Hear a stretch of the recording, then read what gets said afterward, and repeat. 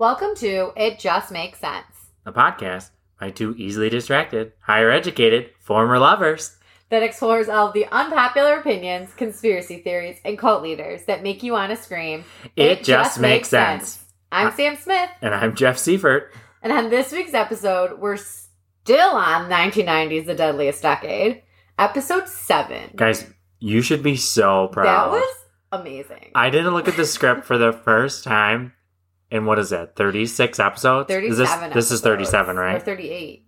This might be 38, I think. 88? Yeah. It took me almost an entire year to memorize one line. Okay? Literally one line. One line. So this week's episode is called Dangerous Minds. Ooh, like the movie? Like the movie. That's what Living in a gangster's paradise. Also, did you see that Warren G's son was just signed to the Bills? I did. If they don't play regulators. I know. And then I was listening to the radio today, and the one host had no idea who Warren G was. I'm like, get out of here. You're like, his shtick is like that he's so old that he doesn't know anything. But like, still. It's corny. He is really good looking. Warren G or the son? Warren G. Oh. I just Googled him. I'm like, I don't. To look at him. And I was like, huh. I was surprised at how good looking he's aged. Interesting. Yeah. I just remember being like round. Wasn't he fat? I don't know. Oh, yeah. Right? He's cute. That's not what I remember him as. Yeah. So in this week's episode, we're blasting off to the year 1997. Life in the hood, according to the show. Is that what it said? Is going mainstream. Stop. Rap is everywhere, and hip-hop in the early 90s was taking off. Take it off. And parents and lawmakers were losing their goddamn minds. They were like illicit lyrics, images in these rap videos, on CDs. Bimbos looking like hoes. Yeah. They should be banned from being exposed to children. They wanted it off the shelves. But this did nothing to diminish its popularity in America's youth. It only made it more popular. Exactly. So one of these people that was caught up in this, and again, air quote, thug lifestyle, this is what this episode's saying, was a guy named Jonathan Levin. But Jonathan grew up in a hamlet of Manhasset, Long Island. What's a hamlet? Like a small village or town. Like I know. Oh, really? Yeah. What did you think it was? I don't know. Like, I know that there's a hamlet, the Hamlet of Rapids. What's that? I know there's like a hamlet in Holland. That's where Pam's from. Oh, really? Yeah, it's just like a really small town. I didn't really think it was real. No, it's a real thing. Oh. Yeah. Jonathan loved rap music. And according to the TV show, I always have to say according to the TV show because I feel like this is very outdated and they say some wild thing. He was interested in the racial and cultural complexity in the music. And he was even into writing his own rap music. Nice. Now, he's like, looks like white privilege all over it. Like, really? like. A frat kid? Like a hamlet of Manhasset, Long Island. Like a Jewish white kid. Okay, like, you know what I mean? Got it. Stereotypical. He fits what you would think. Right. So the lifestyle he would rap about was far different than what he actually lived. He was rapping about the hustle and bustle of city living in New York City and being on the streets. But he lived 30 minutes away in a small neighborhood on Long Island. Living in the streets. Jonathan was a child of divorce, and he lived with his mom in Long Island in a rather upper middle class background. And he hated it. He wanted out. And after college, around 22, he finally moved into the city. Where? Oh, New York City. New York idiot. City. I was thinking of that salsa commercial. New York City. Right? Pace. Yeah. He was working in an insurance job for a few years, but he hated it. You know about that life. Insurance. Tough job. So looking for more purpose out of life, Jonathan turned to teaching. He enrolled in a Master's of Education program at NYU. He settled on teaching English because he loved literature and writing. He landed a job as an English teacher at William H. Taft in the Bronx. At the time, this was one of the toughest high schools in the United States. And Jonathan jumped at the chance. Toughest, like, roughest neighborhood? Correct. Oh. Yeah. And at this time, crime had been going down in New York City, but not in the Bronx, in the area where the school was. It was either staying the same or rising. And Jonathan's friends and neighbors would joke with him like, oh, you're going to Taft? Like, hope you have a bulletproof vest. Nice. And it was like a dangerous place to be a teacher. So many of the students were bringing knives to school or screwdrivers or whatever they could get their hands on just to protect themselves in the school against like other kids. Because kids were getting into gangs. There was a lot of like jumping for initiations and like all these crazy things. Mm-hmm. But Jonathan didn't see all of this. He just saw the kids. He was determined to find a means to communicate with them and give them direction. Kind of like Dangerous Minds. Kind of like Michelle Pfeiffer. Correct. In the Dylan contest. Right. And at first he struggled. The students didn't trust him. I'll have a chicken. I never saw that movie. You never saw it? That's why I'm like, I don't know what you're talking about. Oh my God, all of these? I know. My sister and I used to watch it nonstop. Really? Like, I know, like, all the lines. No, never saw it. There's the one scene where she takes the one of her students to a nice fancy restaurant because he wins the Dylan contest. Oh, now you ruined it. Continue. And he's like, he doesn't know how to read the menu. And he goes, I'll have a chicken. A whole one. It's so good. Oh. So Jonathan's students didn't trust him. There wasn't a lot of reasons for kids to have hope for their future and to trust in their teacher between the drug abuse in their neighborhood, broken families, unemployment, etc. These kids were just being realistic. So Jonathan ditched traditional teacher rules and practices, and he tried to relate literature to the students' lives by connecting on their level through their shared love of rap. He would rap Shakespeare and compare it to current music today. Yeah, it was kind of cool.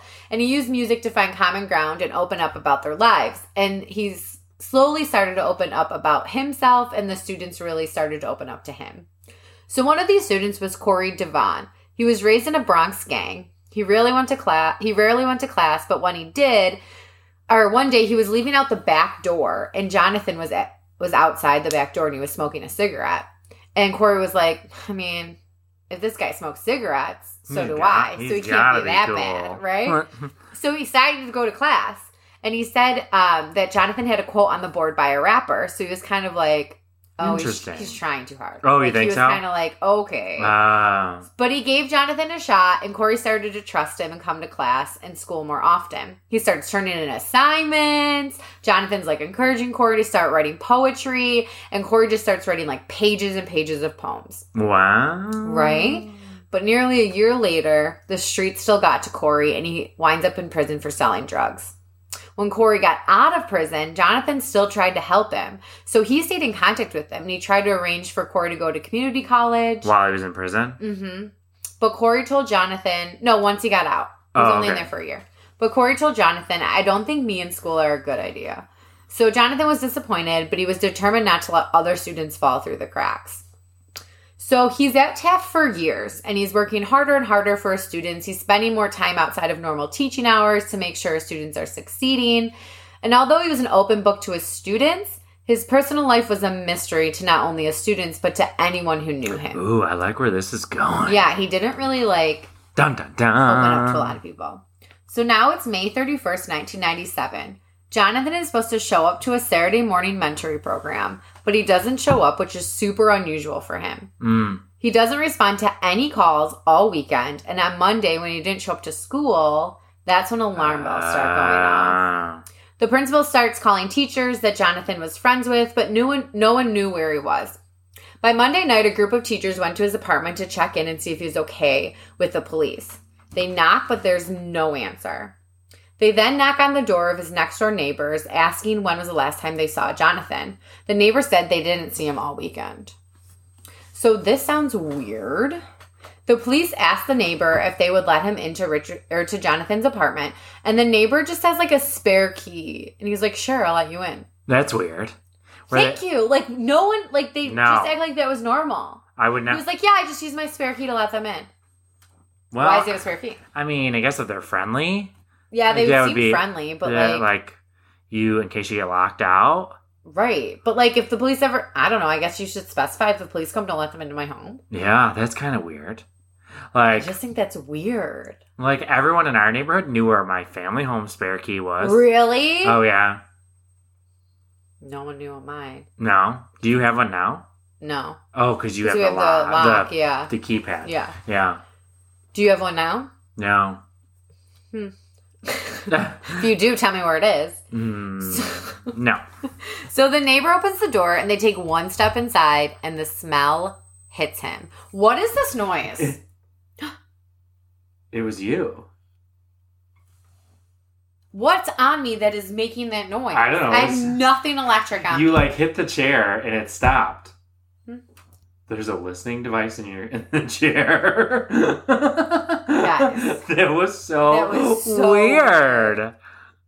Okay, well, anyways. I don't know what it is. I'm like, I have nothing on me that would make noise. Anyways. So, was it your drink? No. Like letting out the things? No. Oh, all right. Anyways, so the neighbor opens the door, takes one step in, and the smell hits him. Oh, there's a dead body. And then he sees a body. Ugh. Jonathan was face down, lying between the kitchen and the living room. Face down. That's the way you like it. Sorry. His ankles and wrists are bound with duct tape, and the medical examiner determined he was killed by a gunshot behind his left ear. But they also find cuts on his torso and neck. There was a knife there, which was the weapon, and he looked like he had been through some sort of ordeal before he died. So this was definitely going to get the attention of the media. Popular teacher killed in a rough neighborhood. I definitely would think it was the murdered neighbor. in their apartment. Really? Well, I guess since you let them in, maybe not.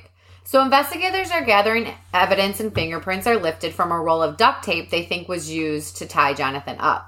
His wallet was out and the credit cards were pulled out, and there was credit cards, but there was no ATM card. So all of his credit cards were there, but his ATM card was missing. Okay. So there was an answering machine, and there was a couple of phone calls of just people looking for him. They were able to get the phone numbers and addresses for all of those calls and began to trace them. They also found multiple cigarette butts in the ashtray in the apartment, and they start collecting those for DNA. Test them for DNA. Okay, but I thought this was so weird. What? So clearly Jonathan is a smoker, right? Okay. On the show, they were like, there was multiple cigarette butts in the ashtray, which clearly means there was multiple people smoking. Oh, What? that doesn't mean that. That does not mean that at all. That just means he's a he chain smoker. Yeah, he had more than one cigarette in his Right. house. Yeah, I thought that was so weird when they said that. They were like, so clearly there was multiple people smoking. Well, we know that this series isn't the highest caliber of information. So anyways, investigators never found a gun. But what is weird that the apartment shows no signs of forced entry. So he knew his killer. Right? They even checked the lock for pick marks, but there's nothing. Could you pick a lock? No. No, me neither. Never. So he probably buzzed them in and let them into the apartment. They also found Chinese food in the apartment for two, which means he was sharing his last meal with his killer.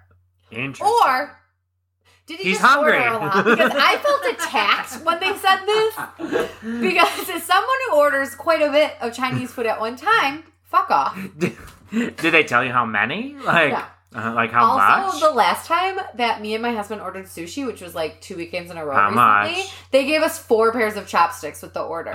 They definitely fat shamed you. Fat shamed me. Like, here you go, Tubby. We Have got a 6 rolls. I feel like that's not that much. Because I only eat vegetables. So 6 mine were like rolls. 3 vegetable rolls. Yeah, because I think normally, well, I mean, I think I would order at least 2 for myself. Right? So 6, like, and your husband's a big guy. That's what I'm saying. I'm just saying. I don't think that's that this much. poor Jonathan, they're fat That's shaming him shaming. on TV. These producers are something else. So investigators said his apartment looked like a casual dinner scene and not much was out of place. So that's what was like weird. It didn't really look like a murder scene. Like they walked in and they could tell someone had been eating dinner. Like there wasn't a lot of blood. Like it was weird. It wasn't like a violent struggle. Right. So they start asking the neighbors if anyone heard of anything or seen anything in the apartment building that weekend. One of the last people to see him alive was an employee at the deli below his apartment. But then and that was all that was said. So, and then one of the neighbors gave them a big tip. Apparently, Jonathan had a current girlfriend who was also married. This whore. So this is also something I'd like to point out of What? the difference between what they say between when women get portrayed on a show and then men. Because the police officer then goes on the show to say, so apparently Jonathan was not celibate. What? It was no big deal. No big deal. It's clearly not celibate. He's just not. He's not following the Lord's way. I feel like if it was the girl, they'd be like, wow, this whore. She was known to be she was known to have suitors. A little loose in the community. A little low cut with her blouse. So was Jonathan a victim of a love triangle? Is this why he kept his personal life so private? See, when I hear people say love triangle, I always think it's like it should be like a threesome, like a throuple, not like a man cheating on a woman cheating on a man, and there's another person. Yeah, but it is. The three of them should be involved. Right. Like an Eiffel Tower. I guess, yeah. Okay. Not that I've ever been in one. So, apparently, Jonathan did have quite a large amount of women on his calling card. A stable, if you will? Yes. A little black book? So detectives start interviewing all of his girlfriends. Ex-girlfriends, married women he may have been dating, all of them. Was he hot? Did they show pictures of him? Not really, but I wish I would have been on those interviews. You'll find out later why all these women were flocking. He was packing heat. No. So it started to seem like the police and media were pushing to kind of turn the victim into a suspect. Like he was kind of the causal part like he brought it on himself. Yes. A victim of his own misadventures. So they're slut-shaming him. Yes. Not only did they call him fat, they slut-shamed him. So they're kind of like getting killed by a pissed-off spouse of a deranged ex-girlfriend. But like still not his fault that he was murdered. I really have a craving for Chinese food now. Orange chicken, maybe? We got some last night. We got Thai food last night. It was so good. So now it's January 3rd, 1997, 4 days later. Everyone at Taft High School was in grief. Everyone was in shock. There were even students like having asthma attacks from crying so hard and having to be taken out in an ambulance. Like, it was wild. He was a beloved teacher, apparently. That sounds fake. Asthma attack from crying? Is that like an anxiety? Because you can't breathe. But isn't that more anxiety? I was watching a TikTok where this girl tried to like dry swallow her workout. What is it called? Pre-workout. She just like put it in her mouth and then took a swig of water. And she has asthma. And she like inhaled it instead of swallowing it. And she couldn't breathe. And her husband couldn't find her inhaler. And she literally almost died in this video. And because they didn't realize it was still recording. And so we finally found her inhaler. And so she starts taking her inhaler. And even like for like 30 seconds afterwards, she's like, I can't breathe. And I was like, who would think that was a good idea? Oh, people dry swallow it all the time. It's not good. I've done it. Why would you do that? Because you just like take a shot of it instead of having to like swallow 8 ounces of water. It's not great. Anyways, listen to this. As the school grieved, a revelation about his family hit the front news. Apparently, Jonathan Levin was the son of a wealthy, well-known communications executive, Gerald Levin, CEO of Time Warner. Oh. Wow. So first when they go... Wait, I thought he was middle upper class. That's what they said in the show, but then this was like a shock. Like, oh my God. So first they said... Well, and Gerald, you'll find out, he didn't get, like, a lot of his money until after his parents got divorced. So he was raised not wealthy. Oh, okay. It wasn't until, like, later. Got it. But in this show, they go, the chief executive officer of Time Warner. And I was like, oh, okay, so he's pretty high up. And then, like, 3 minutes later, CEO. They go, the CEO. And you did not pick that up. Oh, I'm a moron. He was rich, bitch. Right?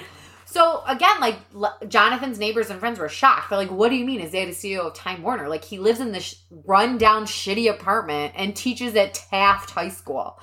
What is he doing? Well, he can afford it. That's why. But, like, Jonathan, so he didn't grow up in super wealth. He grew up definitely comfortable, like, upper middle class. But his dad made most of his wealth after his parents got divorced. And Jonathan made it a caveat to, like, not take any of his money. He wanted to carve his own path. I never get people like that. I literally have in my notes, I mean, good for those people, but I am riding those motherfucking coattails to the end. Bye. Give me the cash and gravy train. Bye. Not living a hard life if I don't have to. So once it was revealed to his students, his staff soon knew then too. And it was kind of a shock to some of his students because they were like, he didn't act like a millionaire. when he was teaching us in the South Bronx. So it kind of gave him more clout. Like, they were like, that guy is really cool and didn't seem pretentious. So his funeral was held at a Park Avenue synagogue, which holds a couple thousand people. Oh, it was packed. Just a little gathering. I'm lucky if I can fill 50 people in a funeral home. I know, we struggle with your birthday party. Honestly. But even celebrities were showing up because his dad's CEO of Time Warner. So Jane Fonda was there. Like, it was wild. So they weren't really there for him. No. They were there because of his father. I mean, there was a lot of students there. Sure, I'm sure there was. But... Yeah. So now it was found out that Jonathan was dating 3 women, all off and on, one of which would have been married. So these women knew he was wealthy. Like, you know what I mean? They had to have. They knew who his father was? Yeah. You know? Mm.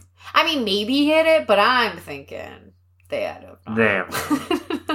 But the police were moving away from any jealous ex theory. They had no info that really supported it. They couldn't, like, yeah, but if they were sleeping with married men. I don't know. But now, because of his father's wealth, the police are thinking that maybe that's what it was. But in my head, like, wouldn't that have been more of a kidnapping scenario? Why would they have killed him? Yeah, why would they have just killed him? Right. Yeah, that's They're strange. going to take him. They would have kidnapped him and asked for a ransom. To me, it screams a husband of one of the women he was paying. Another city may have the answer. Another city? Mm-hmm. Okay. We're off to Chicago. The police there were on the hunt for a dangerous man named Amdrew Cunanan. Sound familiar? Oh, he's the guy that killed Versace. Yes. He was one of FBI's most wanted for several murders he committed. Versace, one of them. Some of those people were his lovers. And rumors were swirling around that Jonathan could have been gay and was killed by Cunanan. Another murder was being linked to Cunanan in Huntsville, New Jersey, which was less than 120 miles away from where Jonathan lived. Could this have been? Wait, so who are these women that he was talking to then? I don't know. They don't bring him up again. So Cunanan was known... Well, here's the other thing. Cunanan was known to use duct tape and to target rich men. But there's nothing really further to confirm this, so the detectives moved on. So they don't even think it had anything to do with him? But they just brought it up randomly? Okay. Like, they thought maybe it could have, but, like, then they find nothing further. So is there anything more about him being gay? No. So... Again, it's 1997. We're in the final year of Rudy Giuliani's first term. And he's touting crime is on the way down. So they have to, like, crack this case. Like, the son of the CEO of Time Warner, they have to find him and kill him. This does not look good for Giuliani.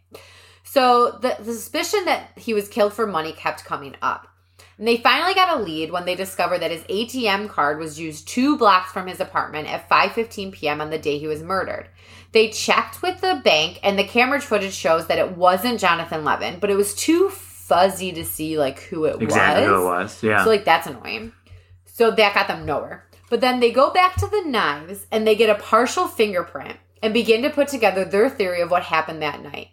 They think that whoever it was tied Jonathan up, beat him and scared him, held a knife to his neck and chin to get his PIN number to his ATM. But he must have known them since he let them in without a forced entry. So they look back at the phone calls and messages on his answer machine, and one begins to stand out. It's a call from a student who says, like, hey, Mr. Levin, I need to see you right away. Like, please come and see me. I have to see you right away. And they know it's a student because they say, like, Mr. Levin, I need to see you. They don't say Jonathan. Call him by his first name. Who was the student? No, not the one he was helping. Corey. No. So police asked around the school, like, was it normal for students to have his phone number? Was it normal for him to meet people outside of school? Like, would he have gone to see him? And everyone's like, yes, he would have. He would have dropped everything to help any student. And then a new break comes. The fingerprint lifted from the duct tape hits in the system. Okay. It was his because he was aggressive. He was the one on the phone, and the fingerprint is on the duct tape. This makes me sad. Right? So now it's June 6th, 1997. Police are on the hunt for him. He's evading the police, Avi. So they put out an $11,000 reward for any information on him. He's only 19. Jeez. So the NYPD tactical team are just raiding locations all over, but they seem to be like one step behind him. And then, of course, it's always an ex-girlfriend. Wait, he was 19 and still in high school? No, remember he got out, went to jail. Community college, yep, got it. So then, the next girlfriend, it's always the fucking girlfriends who talk. Snitch. She says the crime wasn't committed alone.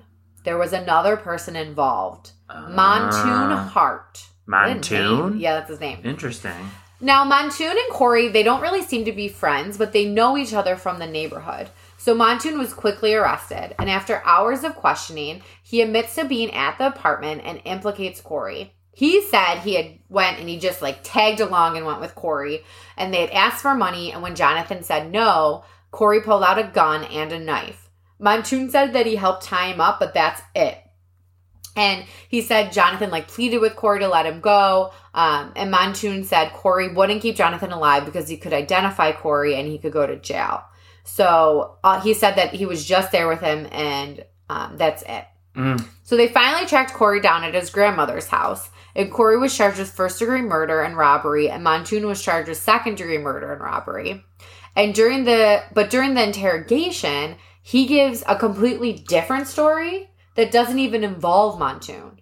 Oh. He said he went to see Jonathan on his own and that they were hanging out, eating some Chinese food when men burst into the apartment to kill Jonathan. Montoon did? No, Corey said, so Corey's talking to the police. Okay. He said he went to see Jonathan on his own. Okay. Like, Corey's doesn't even involve Montoon. He said Montoon was never even there. Oh, okay. So he said they were just, him and Jonathan were at Jonathan's apartment. They were just eating some Chinese food when, like, men burst into the apartment to kill Jonathan. Like it was somebody completely different. He said it was like an ambush, like a gang type thing. Okay.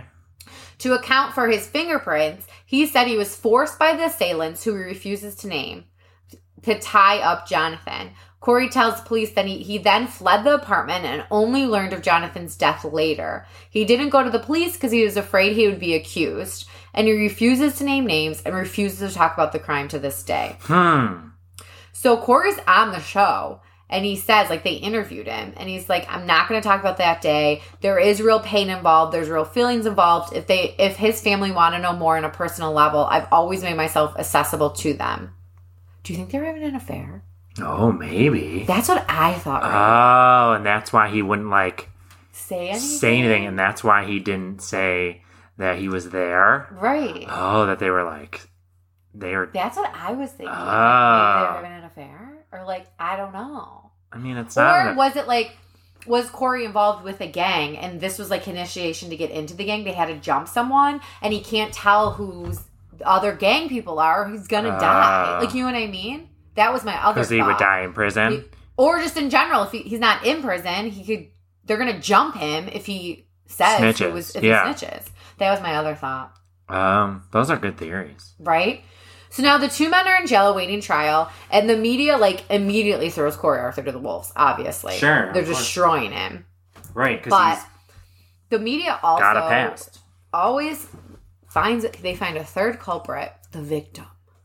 So they, like, tore apart how Jonathan was so involved with his students, and they kind of blamed him for his own murder if he just hadn't gotten so close to these hood rats, like all of these things that the media was saying. Thugs. Isn't that crazy? Oh, that's awful. If he was willing to use unconventional means to educate and reach his kids, and, like, while his story is one of service and dedication, they're saying this is a cautionary tale of boundaries and, like, all of these things. Wow.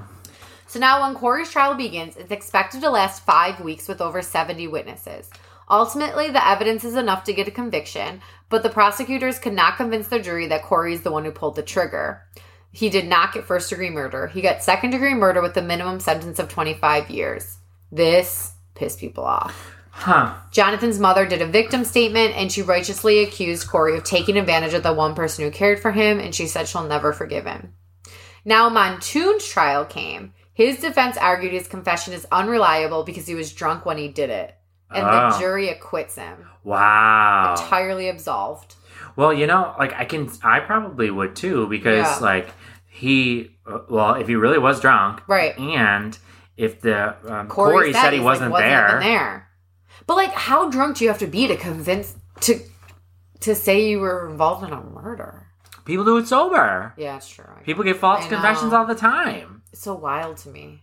I know. I mean, I probably would too if I was like terrified. Okay, fine, whatever you want to hear. You know? Ugh. The only words I'm ever saying if anyone brings me to a police officer is lawyer. Police station? I know. Lawyer, honestly. What's your name? Lawyer. Also, how wild is this? When Corey was in jail for drugs, he was at Lakeshore Correctional. Really? Yeah, or Lakeview Shocks or whatever they call it. And now he's serving his 25 years in Attica. Wow. Yeah, so he still refuses to talk about it to this day. He does say Jonathan would be alive that day if it wasn't for him. So he takes responsibility for his death, and he says he can't bring him back, but he didn't kill him. So, like, what do you think? Wow. That's an interesting ending. Yeah. That's why I'm like, it's such like a whodunit. Like, do you think that they were lovers? Do you think it was a drug deal gone wrong? Do you think it was a gang initiation? I definitely... Do you think, another theory, do you think that he needed money and he knew Jonathan had money, and when he couldn't get it, like, people followed him and, like, burst into the apartment to make sure he got it?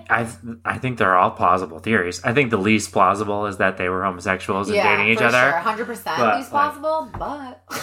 but and the only it's always possible. The only reason I say that is because of that stupid theory they brought about that with Amdrew Cunanan, Cunanan. And it's not even a real thing. I never would have said that if it wouldn't been for that. He might have been gay. Like, sir, you just called him fat. You just outed him. You just, like, what is happening? On this show. I can't. These producers. I think it probably was, like, a gang. Gang related? Yeah.